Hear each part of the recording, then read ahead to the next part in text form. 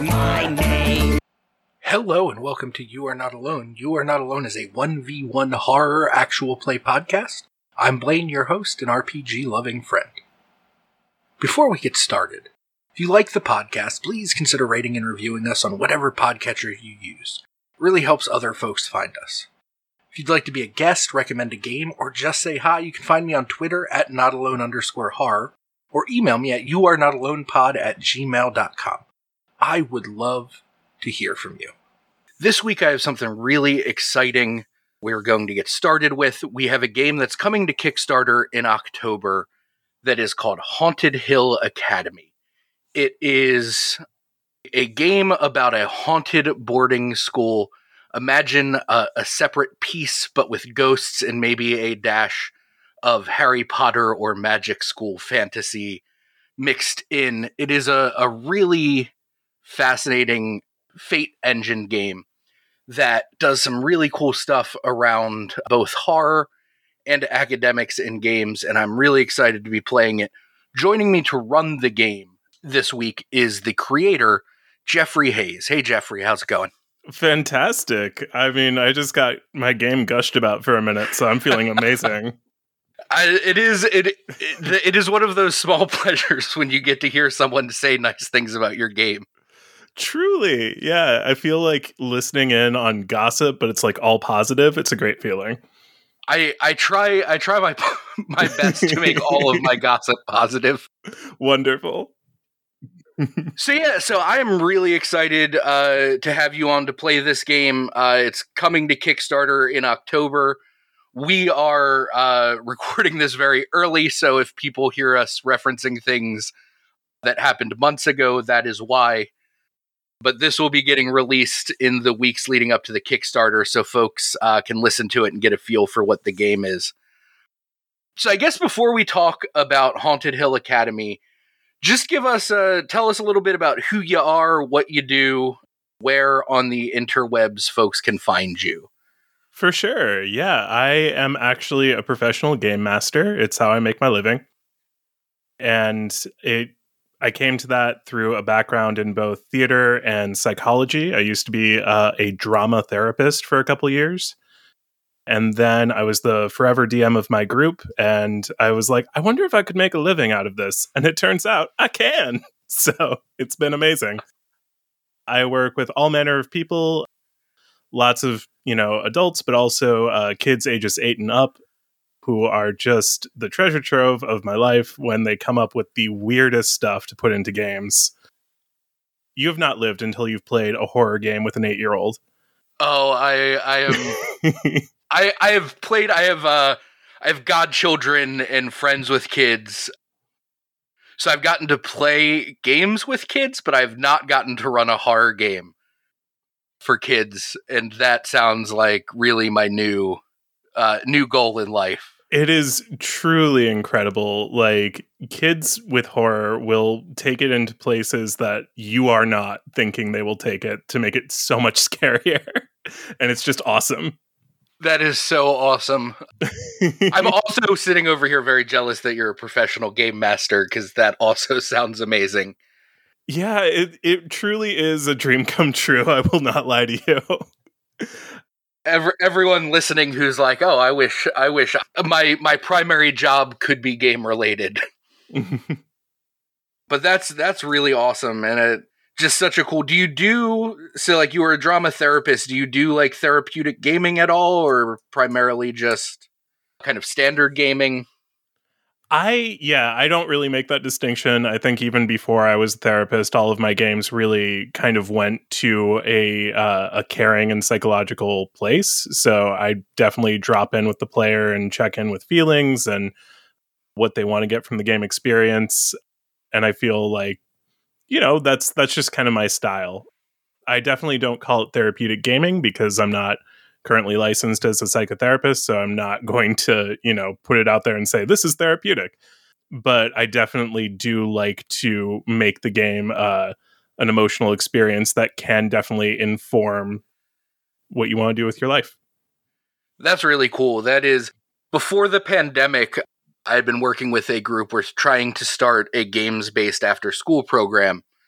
largely because of how powerful games can be as kind of a therapeutic outlet and also a learning tool for, someone struggling with math. You can find some like crunchy numbers-based board games and role-playing games and, help strengthen those kind of skills. And that is a line that, as we've looked into it, have learned, like, we need to be very careful because the current group, there are no licensed therapists. So, like, we are certainly not, the goal is not for therapeutic gaming until we can get someone who could actually facilitate that. Mm-hmm, for sure.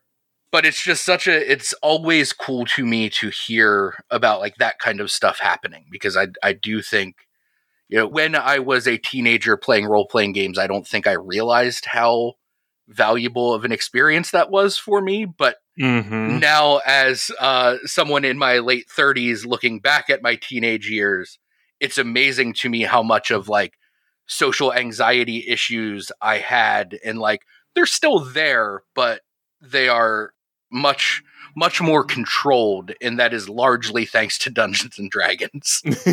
That's awesome. I love that.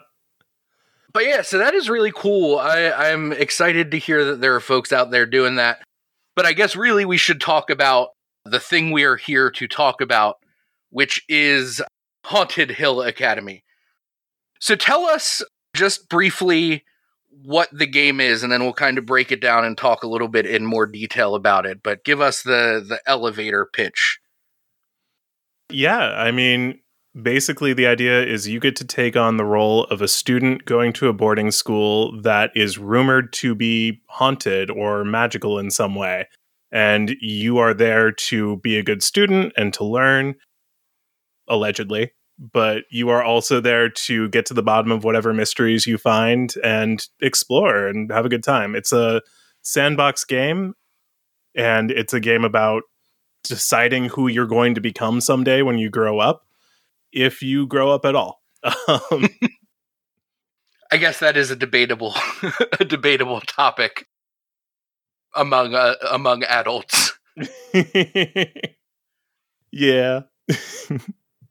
See, it is a really cool, and like there is a bit of wish fulfillment in this for me, in that like if you had come to me as like a 15-year-old and were like, hey, there's this super haunted boarding school, do you want to go?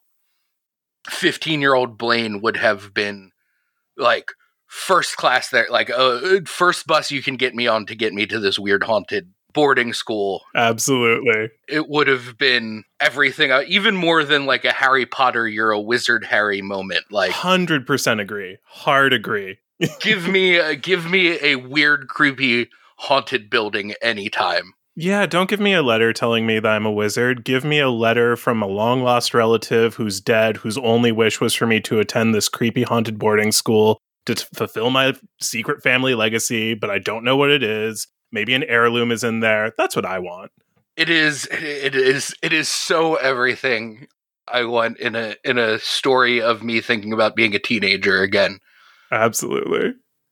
So you are using, it's a Powered by Fate game, which is really cool, primarily because they exist, but I don't see a whole lot of Powered by Fate horror games. Mm-hmm. And when I thought about that, it feels weird to me, because Fate is a really good system for horror. And I wanted to just, I guess, start by asking, like, what made you decide Fate over any other, Powered by system? Yeah, that's a good question. I wasn't actually necessarily thinking about the mechanics of it at first. It was more like I actually developed this game with real life teenagers who I had pitched to them this idea of, let's pretend to go to a haunted boarding school. They were like, oh my gosh, I'm in. How do we do it? And I game jammed this with a bunch of kids, and we went through a bunch of different iterations of this. There was a version of this that was very board gamey and was basically a hack of Betrayal at the House on the Hill. I could see that. And I that is one of my favorite board games. It is literally both on the wall behind me right now and magnetized on my fridge, because I love it so much that I needed multiple places for it to be in my house. That's awesome. I feel like I need to ask a lot of questions about that, but I'll leave that for another time. Yeah, that's fine. But I think it just came up sort of organically. I did think about other systems like Powered by the Apocalypse, but then the thing that I thought about with that is I would need to create so many specific moves and types of moves and playbooks, and would I want playbooks, etc. Whereas with Fate, because the skill system is so open-ended, it really made me feel like I could kind of craft my own set of skills that were something else, which is what happened being the case here. I ended up going with identities for this game because so much of the high school experience is, where do you fit in, if at all? Yeah, I really love the identities system here. For our listeners, like, instead of, if you've played Fate before, instead of having like a list of skills, you have kind of the classic high school tropes. Oh, definitely. These are they're archetypes, but they're stereotypes too. Yeah. And that's, you can't get away from that when you're telling a high school story. Like, we as people have not developed enough to like really break entirely free from stereotypes and tropes as teenagers. And like those tropes and kind of cliches exist in high school movies because they are timeless. But I love that as a concept, instead of having like, all right, well, here's your athletic skill, here is your talking to people skill. Instead, it's like, all right, well, if you're trying to like, schmooze another person, like another student at the school, you're going to be rolling with star because you're outgoing. But if you want to get in the good graces of a teacher, that is, being a legacy at the school because you can kind of lord your family name over them. Mm-hmm. And it just lets you do really cool things where it's more about engaging with who you are and not just like a list of skills that you could have. Yeah. And I would also say it's a bit how you do things, right? Like, it's less what you're doing and if you can work it into part of who you are as you do it. Yeah, I love that. And I love seeing people moving away from kind of the standards of role-playing games, moving away from like attributes and skill lists and moving towards problem-solving styles. Yeah, definitely. And that was definitely important with this game. There was a time when I built this game in GURPS, and it was very different. And I do like that version of this game, I won't lie. I love my GURPS books. I love my thousands upon thousands of skills and my point buy, but it just wasn't telling the kinds of stories that this version does. And I really do like that this version of the game gets you thinking about what your character wants and needs, and that gets like tied into the actual mechanics of it. Yeah, that is a really wonderful way to ask people to envision their characters. Thank you. And it keeps you in the mindset of your character and out of the mindset of like, what's the mechanical choice here? Mm-hmm. Which I think is really important in heavy role-playing games, where like anytime you need to bring dice into it, the less you can make people think about the actual mechanics, the better. Yeah, I agree. The other thing that is really interesting to me about Fate, and where I think that like it does really cool things with horror, and what I think that this game does really well, is the aspect system of Fate. And in Haunted Hill Academy, you have your core belief, why your character chose this particular academy, their greatest desire, and their plaguing question. And, all different Fate games use different aspects. But, like, I think both from a role-playing perspective of having just that, like, simple sentence that helps you get into the mindset of your character, which I think is important for horror. But what I think is really interesting is, like, in Fate, you can compel and offer fate points based on, like, you probably don't want to do this thing, but, like, it appeals to one of your aspects. And I feel like that's a great tool for the GM in a horror game. Mm-hmm. To be able to be like, listen, like, I know your character does not want to go investigate that creaking floorboard. But what if I offered you a fate point because your core belief is like everything has an answer? Yes. It's a really great way to get the players to engage in the horror of the story. Yeah, and not even from the point of view of like, trying to give them incentive by giving them the fate point, because the fate point system is both carrot and stick at the same time. If you want to refuse a compel, you have to pay one of your fate points. And so just the act of getting a compel from the GM, where the GM says, like, this is what I think is happening for your character right now, whether you accept or refuse, you are learning a lot about your character in that moment. And I think that's awesome. Yeah. Yeah, because then you have to be like, if you want to refuse it and you want to spend that fate point, like, why is my character who wants to know the answer, like, thinks that there's an answer to everything, why wouldn't they go investigate this creaking floorboard? Yeah.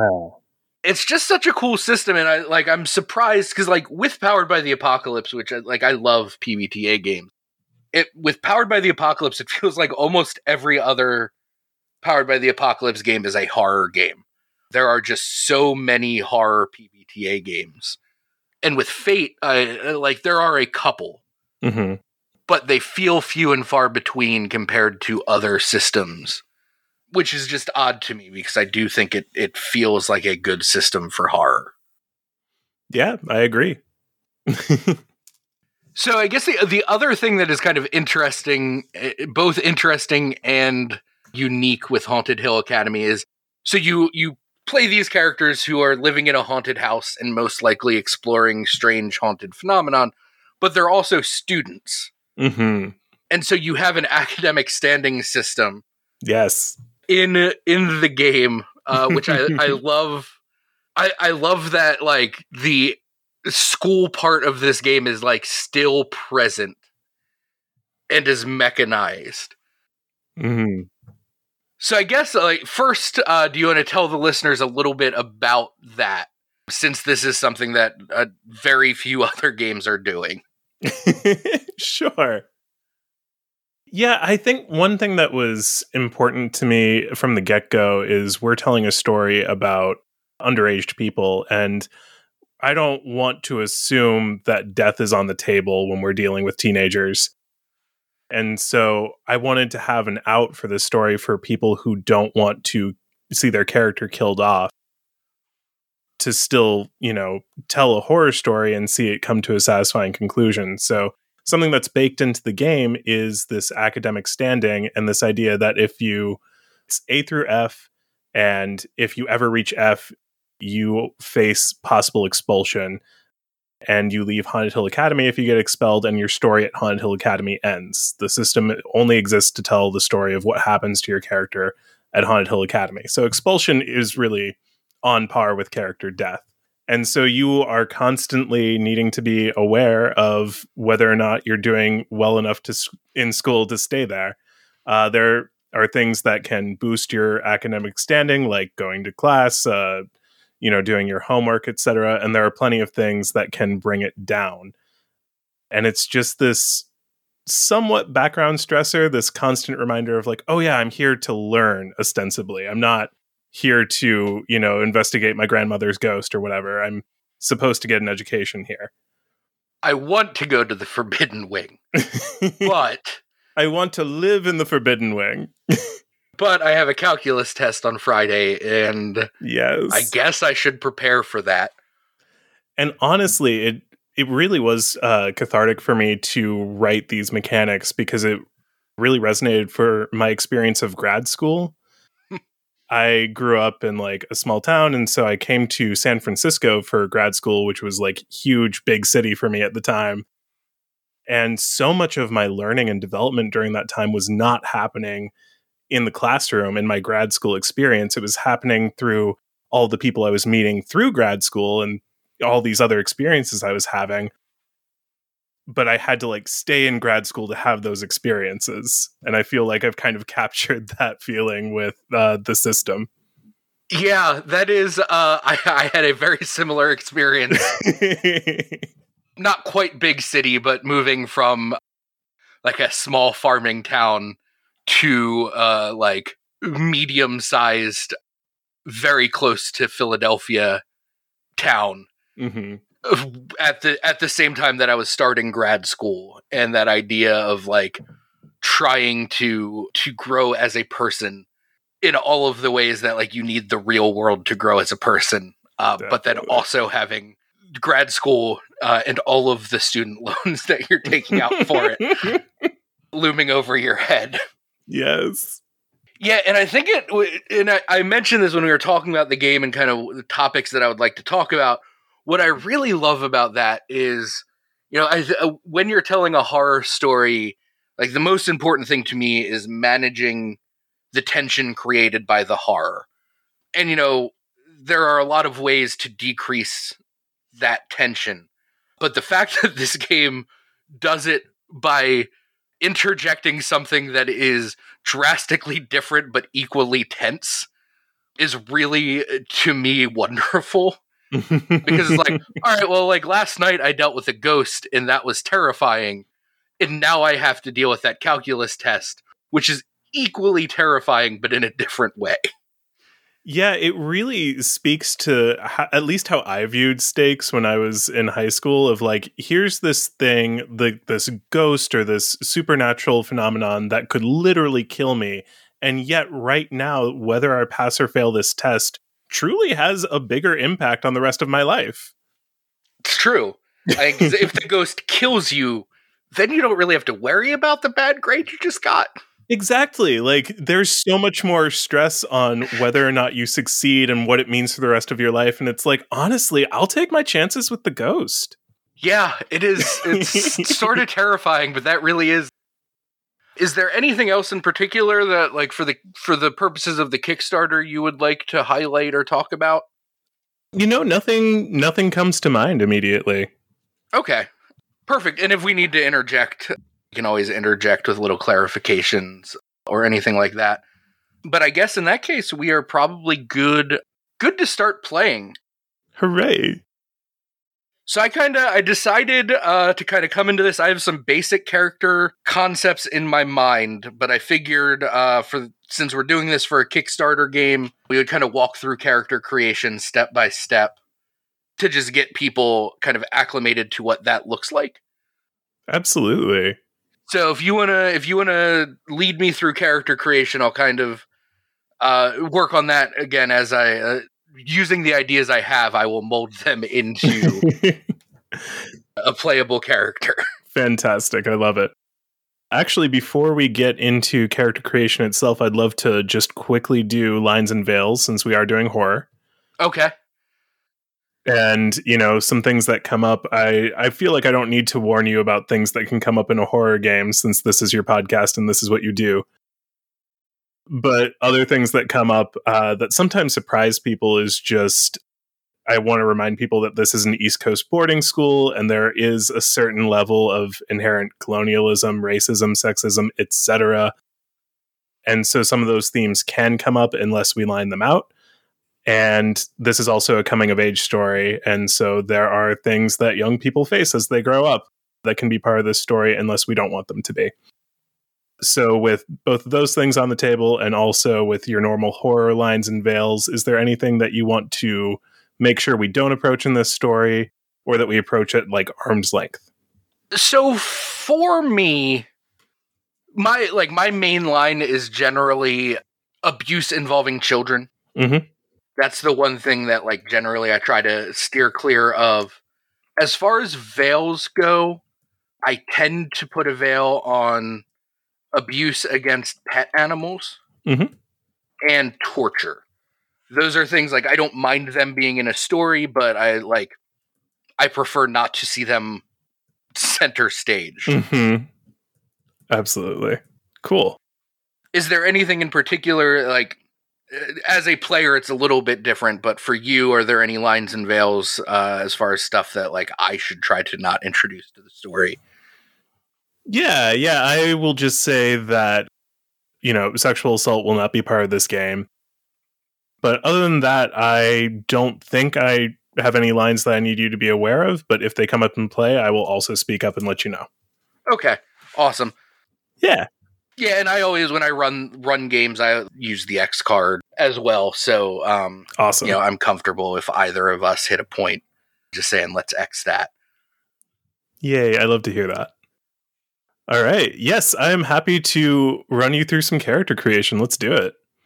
Excellent. I am all set. I've got the character sheet up. I'm ready for this. Heck yeah. Awesome. So we can start one of two ways. We can either start by figuring out your aspects, which are the short sentences that kind of tell us more about your character, or we can dive in and start assigning identity points. Do you feel strongly one way or the other?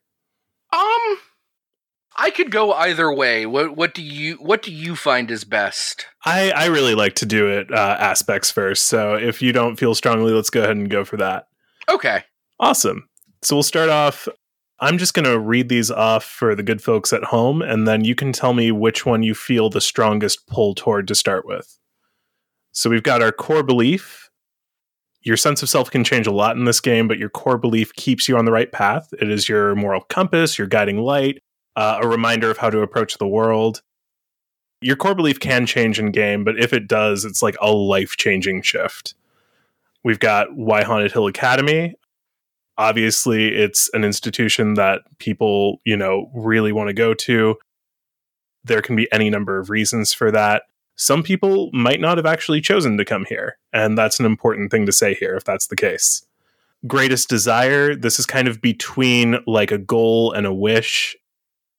Sometimes it's short term, sometimes it's long term, but it is always phrased as an I want statement, and it says something about what your character values and how far ahead they're looking. I've had some people say that they wanted to do like a lifetime goal, and my personal favorite is still I want to take Stacey Kevinson to prom. I love that one so much. Me too. It's just such a like sweet, endearing greatest desire in the midst of all of this chaos. It's truly adorable. And then to really contrast that feeling, we've got our plaguing question. The question that wakes you up in a cold sweat at 3 a.m. Something that challenges you, your values, your sense of reality, your trust in others, your trust even in yourself. This is the best chance that the player has to telegraph to the guide what flavor of horror you want your character to experience. So I really encourage players when they're choosing their plaguing question to think, is this something that I really want to explore and have bother my character? Excellent. So I think I will start with Why Haunted Hill. Yes. Which is for this character that I'm envisioning a fairly easy one, which is that let's say, how old do you envision Haunted Hill being? As far as like the academy element of it. As long as there have been photographs, there have been photographs of Haunted Hill Academy. Okay. No one is sure exactly when it was founded. So I think my character is like 7th generation lineage. Love it. Like his family has been coming to Haunted Hill, if not from the beginning, from very early on in its history. Mm-hmm. And so I don't think he actually really wants to be at Haunted Hill. Mm-hmm. But like he just did. There was zero choice as far as his father would hear nothing other than you're going to Haunted Hill. Yeah, totally. So how do you want to phrase that for, like, we want to kind of come up with a pithy thing that really encapsulates everything you just said. And I could see that being something like, there was no other option, or father wouldn't have it any other way. I like father wouldn't have it any other way. Awesome. That is, I feel like that is a really good. So then I think, So the other thought I had, and this probably is part of why I don't want to be here, but I think before I actually packed, the summer before I packed up and came to Haunted Hill, I went to visit my grandparents. Mm. And my grandfather, who was, of course, a graduate of Haunted Hill, told me that I shouldn't go. Ooh. And that there's something dangerous there. Yes. And so... I'm so sorry. I need to know the specifics of this moment because I'm picturing two very, clear cinematic scenes, and I don't know if it's either of them. I'm picturing him, in his bed clutching your hand, and I'm also picturing him, you're, going about your business in the house, and he just kind of brushes past you for a moment and looks at you intently, and then just goes about the rest of his day. I like both of those. I think what I am envisioning is that, he is ill. Mm-hmm. And it's more of the bed scene where, maybe I was sent for a couple weeks to stay with them because they needed help taking care of my grandfather. Yeah. And I don't know if he, I don't think he's necessarily dying, but, there was an accident of some sort. Yeah. And he's, recovering in bed. Mm-hmm. And so there's that moment of, I bring him, a bowl of soup and set it down, and I'm, going to leave the room, and he grabs my hand. Ooh, yeah. And he's don't go. There's something dangerous in the Forbidden Wing. Mm. And that's it. He kind of passes out, and so, there are no questions. If I brought it up later, he doesn't remember what I was talking about. So I think my plaguing question is, what is the dangerous thing in the Forbidden Wing? Mm. Yeah. Oof. So I have to think, I feel like, and now kind of thinking about identities a little bit, obviously I'm going to have some points in legacy, but I'm trying to think of what would my character rather have done than go to Haunted Hill? Mm-hmm. Because that will kind of define where some of my other points go. Yeah, I love the way you're thinking about it. And I think I sort of love the idea, this is definitely coming from having read the book, of being a punk rock kid who my dream was to go to a music school and learn to play guitar so I could be the lead singer, lead guitarist of a punk rock band. Mm-hmm. So I think that my greatest desire is, I'm debating between it being the kind of anti-authoritarianness of punk rock, or just really genuinely wanting to start a band. Ooh, yeah. Maybe your character doesn't know yet. It's true. I think it is. I think I'm still a little bit too young to understand the full political gravitas of punk rock. So I do think it is really just that he wants to start a band real bad. Mm-hmm. So I think that, at least at the start of the story, is kind of his greatest desire of just want to start a band, and I have to go to this stupid old haunted building. I love that. I'm really curious to see if that greatest desire morphs during the course of our game. I feel like it could. I feel like that is a very mutable part of him. Where right now it just feels like it would be cool to start a band, and that is his all-consuming passion. But most teenagers next week, it could very, very well be entirely different. Cool. So what is my core belief? This I'm very curious about, and I'm wondering how much of it is informed by your upbringing and how much of it is rebelling against that. Yeah, I feel like on the surface, this character kind of wants to be this punk rock icon. Mm-hmm. But I think that his core belief is still pretty well defined by his upbringing. Okay. And that kind of plays into his anti-authoritarianism sometimes, where I think his core belief is something along the lines of, like, I deserve everything I want. Ooh. That is powerful.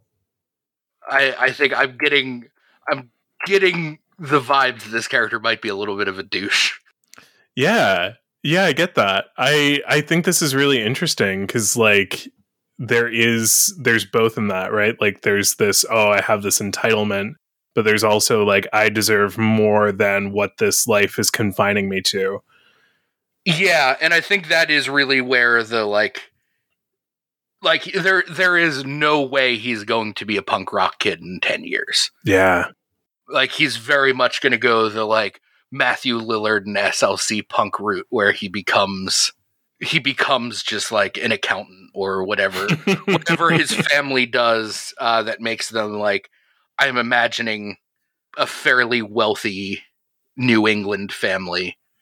But, like, right now he hates that and, like, wants to just start a punk rock band, but, like, he's gonna end up being, like, a Wall Street bro. I am so emotionally invested in this character. Like, I'm already wanting to fight you on this and be like, no, he won't. Don't you say that about him. And I hope I hope for his sake that his experience at Haunted Hill Academy changes this. It is weird how much I, like, not only hope that, but, like, am hoping that I get to prove to you that you're wrong. We'll find out together. That's the joy of the game. Yeah, I'm excited to see as the kid who stayed weird. I am intrigued to see this boy's character progression. Yes, me too. Cool. Let's move on to identities. We have 6 points total to spend amongst Cadet, Jock, Legacy, Nerd, Outsider, Rebel, and Star. I think that Rebel and Legacy are going to be our two biggest draws immediately. Do you see another one in there that I'm not seeing? So I think Legacy is going to definitely be the top one. Mm-hmm. And then, like, a side of Rebel and maybe Star. Okay. I feel like there's the potential for Cadet, which is weird, considering that Rebel is the other option. But, like, with the core belief of I deserve everything I want, like, I feel like there's kind of like a hardline Cadet, possibility. Definitely. I think it really comes down to how much you say "sir, yes, sir" to whoever is an authority. Yeah. So I'm going to put 3 points in Legacy, because I feel like that is hands down kind of the most defining thing about this character. No, that feels right for sure. And I'm going to put 1 point in Star, because I think that is like we were talking about with The Greatest Desire. Like, that's kind of his flavor of the week, is he wants to be like the front man of a band, but I don't think that's all consuming enough to make it more than like a 1 point thing. Yeah. So what do we do with these last 2 points? Do we put one in Cadet and Rebel, or is one winning you over more than the other right now? That's what I feel like I have to put at least one, like, I have to put a point in Cadet, based on the fact that, like, we've established that I did not want to do this and my father forced me to, and I conceded. I feel like there is at least enough of, like, a little bit of that, like, sir, yes, sir mentality. Yeah. Yeah, that makes sense.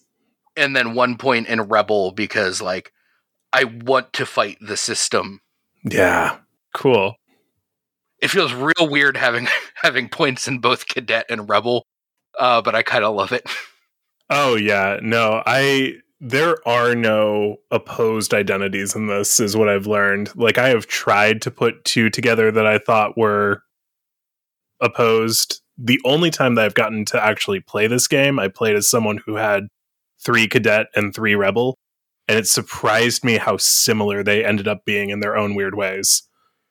I could definitely see that. There is and especially, like, Like, as someone who was a punk rock kid when I was a teenager, like, there is sort of that interesting, like, when you first get into, like, anti-establishment movements, there's sort of like, conceding your own personal identity to the, like, authority figures of the movement. Yeah.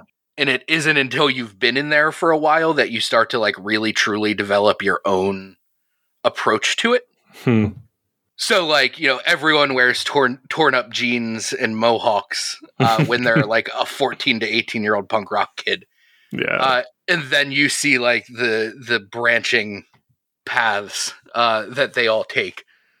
Yeah, I love this character already. Yeah.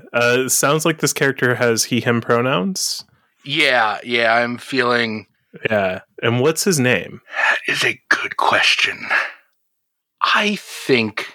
Because I love this because it kind of checks off, like, all of these weird, like, it is both kind of a name you would expect a kind of New England pampered boy and also a punk rock kid to have. I think his name is Damien. Yeah, done. Love it. Perfect. Everyone go home. All right. Yeah, no, that's... Because, like, you say Damien and I'm like, oh, like, I legitimately don't know if that name strikes me more as a name I would expect from, like, a dude wearing boat shoes in New England or a kid with spiky dyed black hair. Now I'm just picturing someone with spiky hair and boat shoes, and it's such a look. That is a choice. It is a choice. And I think we're going to go with the last name Ashforth. I mean, of course we are. That Damien Ashforth. Let's see what he's the 7th generation, so I'm going to call him Damien Ashforth. We'll say that there have been 4 others before him. So he is Damien Ashforth the 4th. Oh my god. Oh my god, Damien Ashforth the 4th. I need to lay down. No, I'm fine. It's fine. All right. It is, like, simultaneously both one of the best names I've ever come up with and one of the worst names. I find, yeah, that is entirely the case here. Like, I feel bad unleashing that name upon the world because I feel like I just birthed somewhere in the world someone named Damien Ashforth the 4th. Yeah, truly, it is your fault. Okay. There's just a couple things mechanically on the sheet that I want to point out for our listeners. Your current fate points is right below your name. You start with 3, and in this game you refresh to 3 every time we play. We're only playing this one time. And then your academy standing by default starts at C. In some cases, I do let people start a little higher, but I think, unless you feel very strongly, I think that Damien is probably starting at a C as well. No, C feels right. Okay, good. Might be even a little bit generous, but but I'm willing to believe that if nothing else, his father's pull made sure that he's starting at a C. Yeah, it's going to be very, like, it could happen. But him getting expelled feels like he's going to have to do some real damage. Cool. All right. So there are a couple different ways that we can bring ourselves into this space and start this game. We did not really cover the Forbidden Wing in our intro, so I just want to make this clear to the folks at home. Haunted Hill Academy has a few different main wings. There's East Wing, which is the dormitories. There's the South Wing, which is the academic wing. Everything that actually makes the school a school, all of the classrooms, the administration, the gymnasium, the auditorium, and then you have the North Wing, which is called the Forbidden Wing, which is literally a third of the school, and it is off limits to students. So my question to you is, how do you want to spend our time together today? We could do this as kind of a slow burn, have you start your second week of classes. It's Monday. You are going to classes, but there's, some sort of temptation to go toward the Forbidden Wing. We could start in media res in the Forbidden Wing and find out through flashbacks how you got there and what's happening to you. Or if we're feeling, I have a feeling this isn't the vibe we're going for, but I'm just going to pitch it anyway, since this is one that's fun for a lighter game. It could be the night of homecoming and you could be looking for a date. Oh, that is a Blaine thing that, like, I really want to say yes to, but it doesn't necessarily feel like a Damien thing. Cool. I do actually really like the idea of starting, like, in media res, where, like, immediately something weird is happening in the Forbidden Wing, and then we kind of do flashbacks to see how this happened. Particularly for a one shot, like, that feels like a good sort of story arc. Cool. I love that. Then I think we will do that. So the way I'd like to start off is I'm going to describe the room that you are in, and I would like us to take turns going question by question. We'll ask each other 3 questions to clarify the current scene, and then we'll get started. Perfect. So we see Damien in a room with stone floors and brick walls. 4 walls, lots of empty shelves in this room, wooden shelves. They look pretty sturdy, pretty dusty. This is a room that no one's been in for a while from the looks of it. Lots of cobwebs. There is only one door in and out of this room, and there's lots of shelving in this room, but not a whole lot of objects in it. The question I have for you, Damien, is how are you in this room physically? Are you standing? Are you crouched down? What is your current posture? I think I am crouched down. Mm-hmm. I think breathing a little bit heavy. Yeah. My hair, which is normally kind of immaculately coiffed, is a little bit disheveled. Holding a flashlight. Mm-hmm. Cool. What question would you like to ask me? What object of interest is in this room? Yeah, I think where you're crouched with the flashlight breathing heavy is in front of an open cabinet. And in that cabinet, there is a small stone statue. It's pretty old. And it is shaped like a kind of vaguely snake shape. But someone has gone over and added a bunch of detail to the face of this snake, this serpent being, and it is grotesque and detailed. And that is the thing that you have found in this cabinet. I love it. My question for you is, what can we hear just outside this room? What is the sound on the other side of the door? With the object you just gave Damien, I feel like what we hear on the other side of this door is almost like a soft sound of something long and scaly dragging itself across the stone of the hallway. Yeah. What question do you have for me?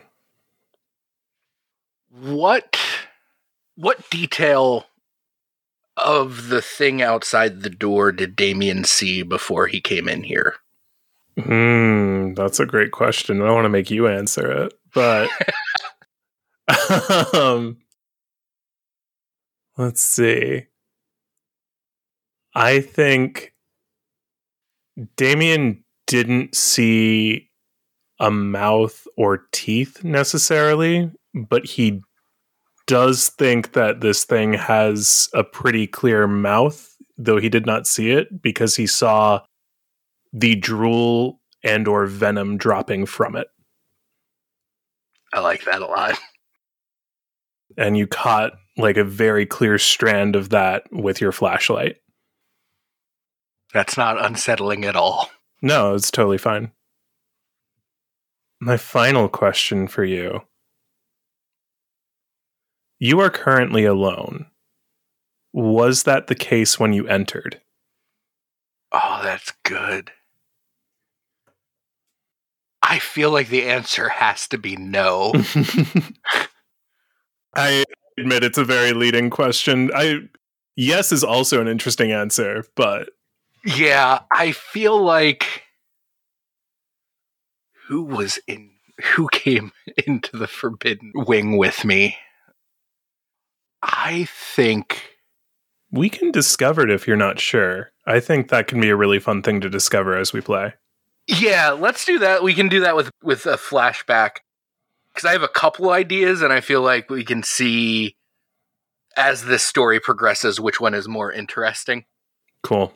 So I will just say for now that no, I was not alone. Excellent. That's very in keeping with the podcast title. It is.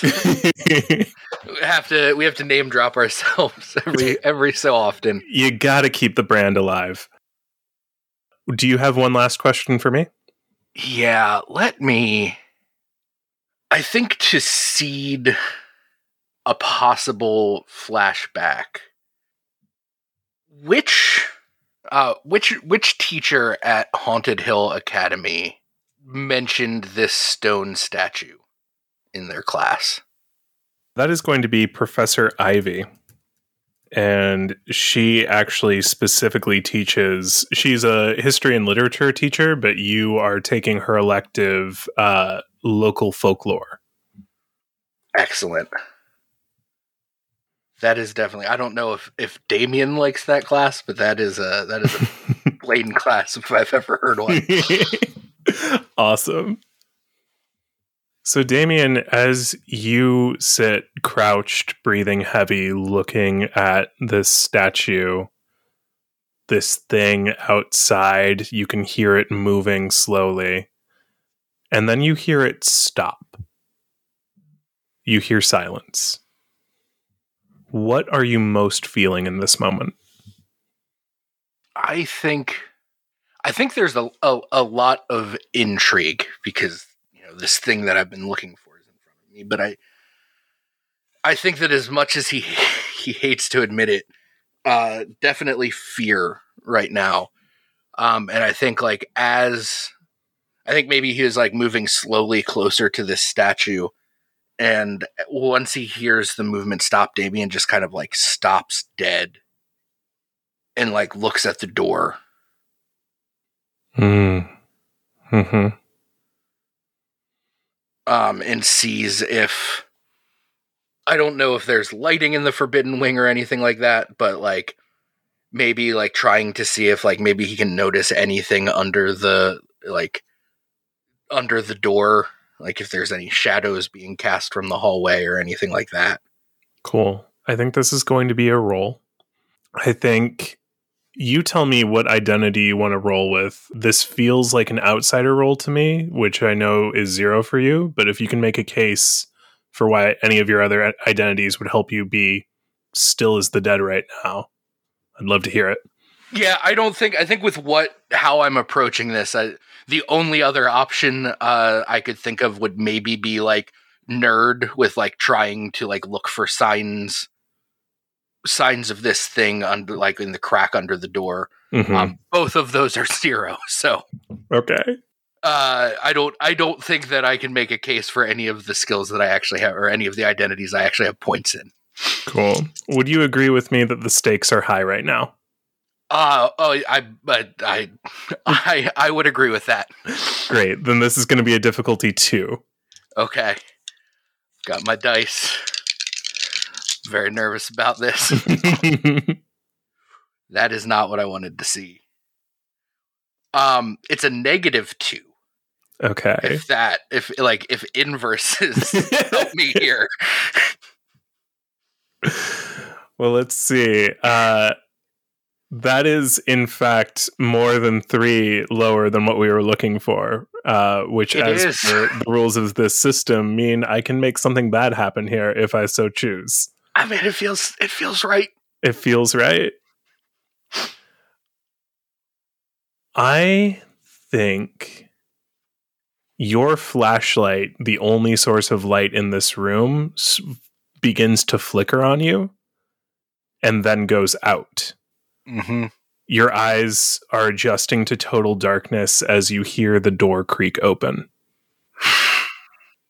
And you hear that sliding sound, that sound of scales against the stone floor.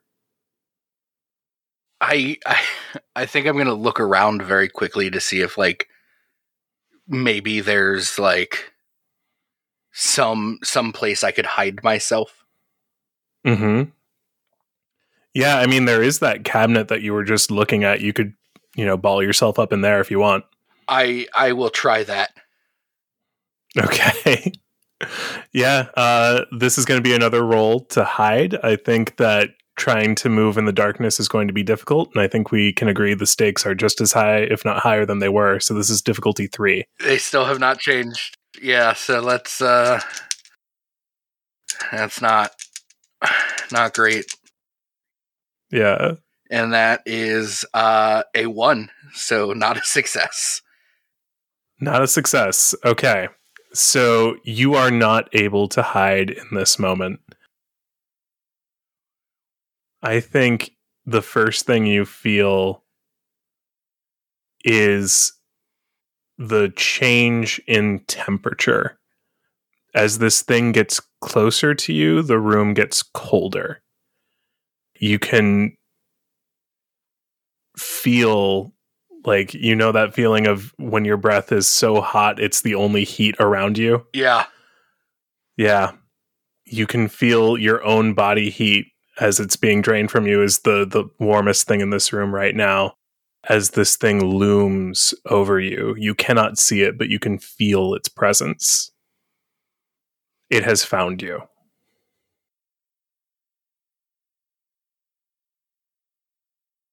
Thank you to Jeffrey for the really cool game and for agreeing to run it for me. And thank you to you for listening. If you like what you heard, be sure to head to Kickstarter on October 11th to support Haunted Hills Academy. Our theme song is Everybody Knows My Name by Harley Poe. Thank you to Joe Whiteford for letting us use it. Join us on September 17th for part 2 of Haunted Hills Academy with Jeffrey Hayes. And until then, remember that you are strong. You are beautiful. And you are not alone.